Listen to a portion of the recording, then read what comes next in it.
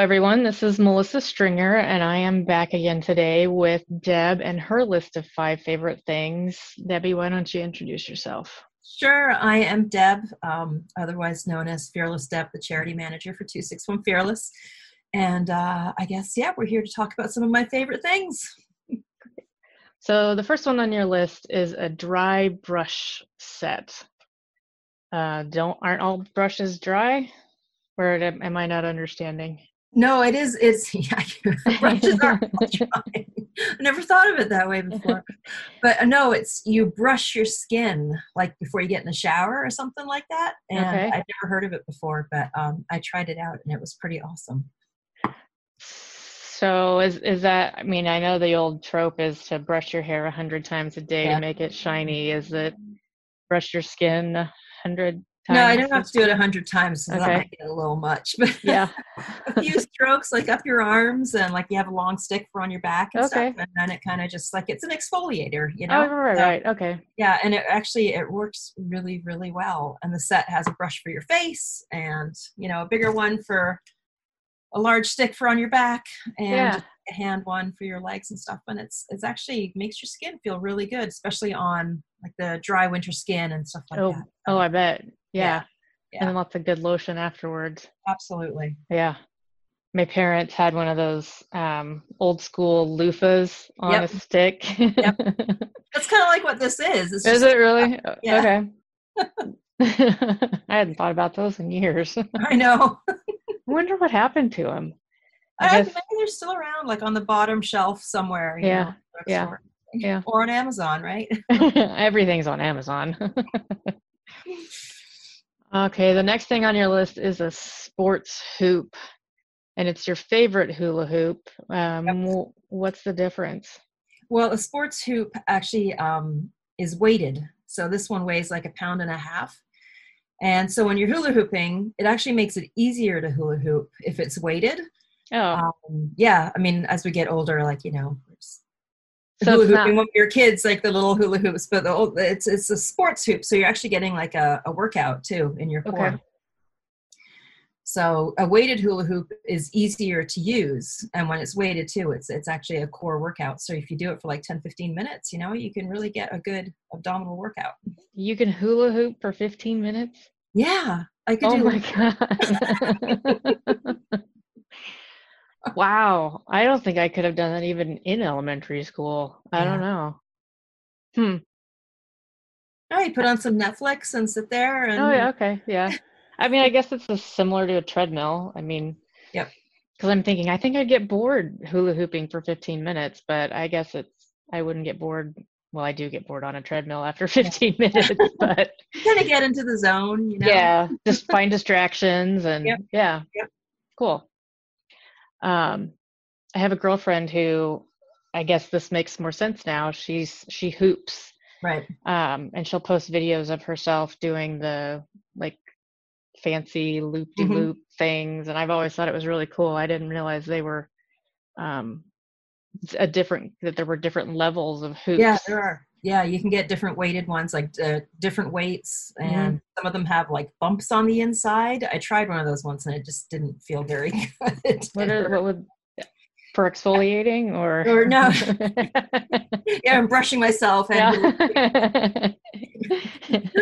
no, it was something to do with like exercise. Like it had like wavy lumps inside, and it didn't feel very good. Hmm, So okay. just a plain hula hoop is good. Yeah. Okay, puzzles. Tell me Yep. about your puzzles. Oh, I have a collection now. I mean, through the whole COVID thing, puzzles were they were actually really hard to come by. Oh Uh, yeah. yeah, but I started doing puzzles maybe 3 years ago. I mean, as a kid, we did jigsaw puzzles all the time, but I got like a one of Venice because we just been to Italy, and I saw this jigsaw puzzle. I thought, hey, that would be kind of cool to do, and it was like 3 feet by 2 feet or something. It was a really big puzzle, and I just really enjoyed it. The dog ate one of the pieces, so there is a little gap. But it was really great in the wintertime because something to do. Like in our Hmm. family room, I actually set up like a big like a folding puzzle table, and the family, we are in there like watching football or something, and I'm sitting there doing a puzzle. Yeah. So it's a great way to kind of connect everybody, and the kids would make fun of me. Oh, Mom's doing her puzzle, but then I come over and put in a few pieces. So what do you do with them when you're done? I actually glue them together, and we have them on a wall in the office. So if they have meaning, I guess, like if there's like the Venice one, we've been there, and I've just done one of New York City, which we live close to, so that's all glued together. And the next one is the Inspirational Women jigsaw puzzle, which actually has Catherine Switzer in it. Oh, that's very cool. Yeah. And so when that one is done, it'll be glued together as well. Neat. Yep.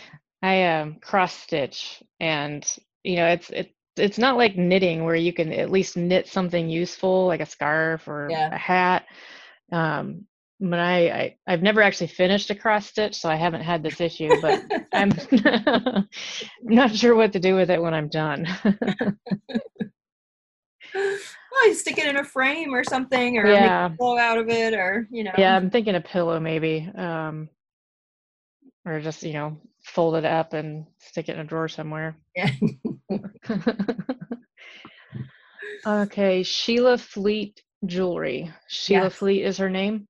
Yes, she is a Scottish jewelry designer from the Orkney Islands, and the Orkneys. Orkney is where my family from my dad's side is from a very small town there. And I've been to Scotland numerous times, but I've never been to the Orkney Islands. And that's one of the places I really want to go. And just, things pop up in your Facebook feed. And Sheila Fleet Jewelry popped up there a couple years ago. And I've since just fallen in love with her jewelry designs, because they really reflect, or they're inspired by like the beaches and the scenery of Orkney. And one of my favorite pieces that one day I will invest in, it's like a circular symbol that has like lines on it. And it was original writing from like literally thousands of years ago. Wow. It was found on a beach.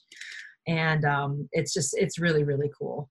And she has like a whole range of jewelry based on that, and like things of like the flowers of Orkney and the waves and all different things like that. And it's beautiful stuff. And it has, I love jewelry, and it resonates to my heart because that's where my family heritage. So that's pretty cool. So my husband's already promised me that one day when we go to Orkney, he will stop in the jewelry store. Good. Okay, the last thing on your list is not a thing, or it's a place. Oh, no, it is a thing. It's a thing that you buy at a place. That's right. Hiking stick medallions from national parks. So we've been fortunate to visit a lot of national parks around the U.S. And the very first park we went to was the Grand Canyon. And we needed some hiking sticks. So we just stopped in the gift store and bought some hiking sticks. And next to the hiking sticks were these medallions that you nail on or glue on, whatever you want to do, onto the wooden hiking poles. And so I've collected them from all of the national parks that we've been to. And it's a really great way to, they're just like little tiny things, like this big that goes on a hiking stick. And I've collected, how many did I say, like 19 so far from the national parks we've hiked in. And it's a really great way to commemorate your visits, because I don't use the hiking stick anymore. I keep it because I want to keep the medallions really nice. But it's a great, memento of places that we've been. That's perfect. I mean, souvenirs are like you said here, it's so hard to find ones that you don't want to come home with and clutter up your house with lots of other things. My parents collect like Christmas ornaments to put on the tree. And for a while I was collecting rocks. But the problem with that is you can't remember which one came from where. Right. Yeah. So I just have a bunch of gravel in a bowl. I used to collect water in the same kind of way, like little balls of water from beaches or oceans or seas or wherever we've been. So the hiking stick souvenirs are a good idea. I've never used a hiking stick, and I guess I've only ever seen the titanium poles. So the hiking stick just helps pull you up a Yeah, it's just, it's actually kind of just fun to walk with it too. Yeah. And like the one we got, they were just like, cheap wooden things from the gift shop, but they Mhm. actually mean a lot because it was like my kids were all really little when we had them, and they got like little tiny walking sticks, hiking sticks as we're Very hiking cool. around the Grand Yeah. Canyon. So yeah, it's wrapped up with a lot of memories there too. Yeah, you don't need a hiking stick, I guess depending on where you're going, but Right. it's kind of fun to walk with one. Yeah. Something And new then to you can try. decorate it with medallions. So Yes. Yes. Great. Well, thank you for speaking with us today, you're very welcome. and we will see everyone later. All right. Thanks, Melissa. Thank you.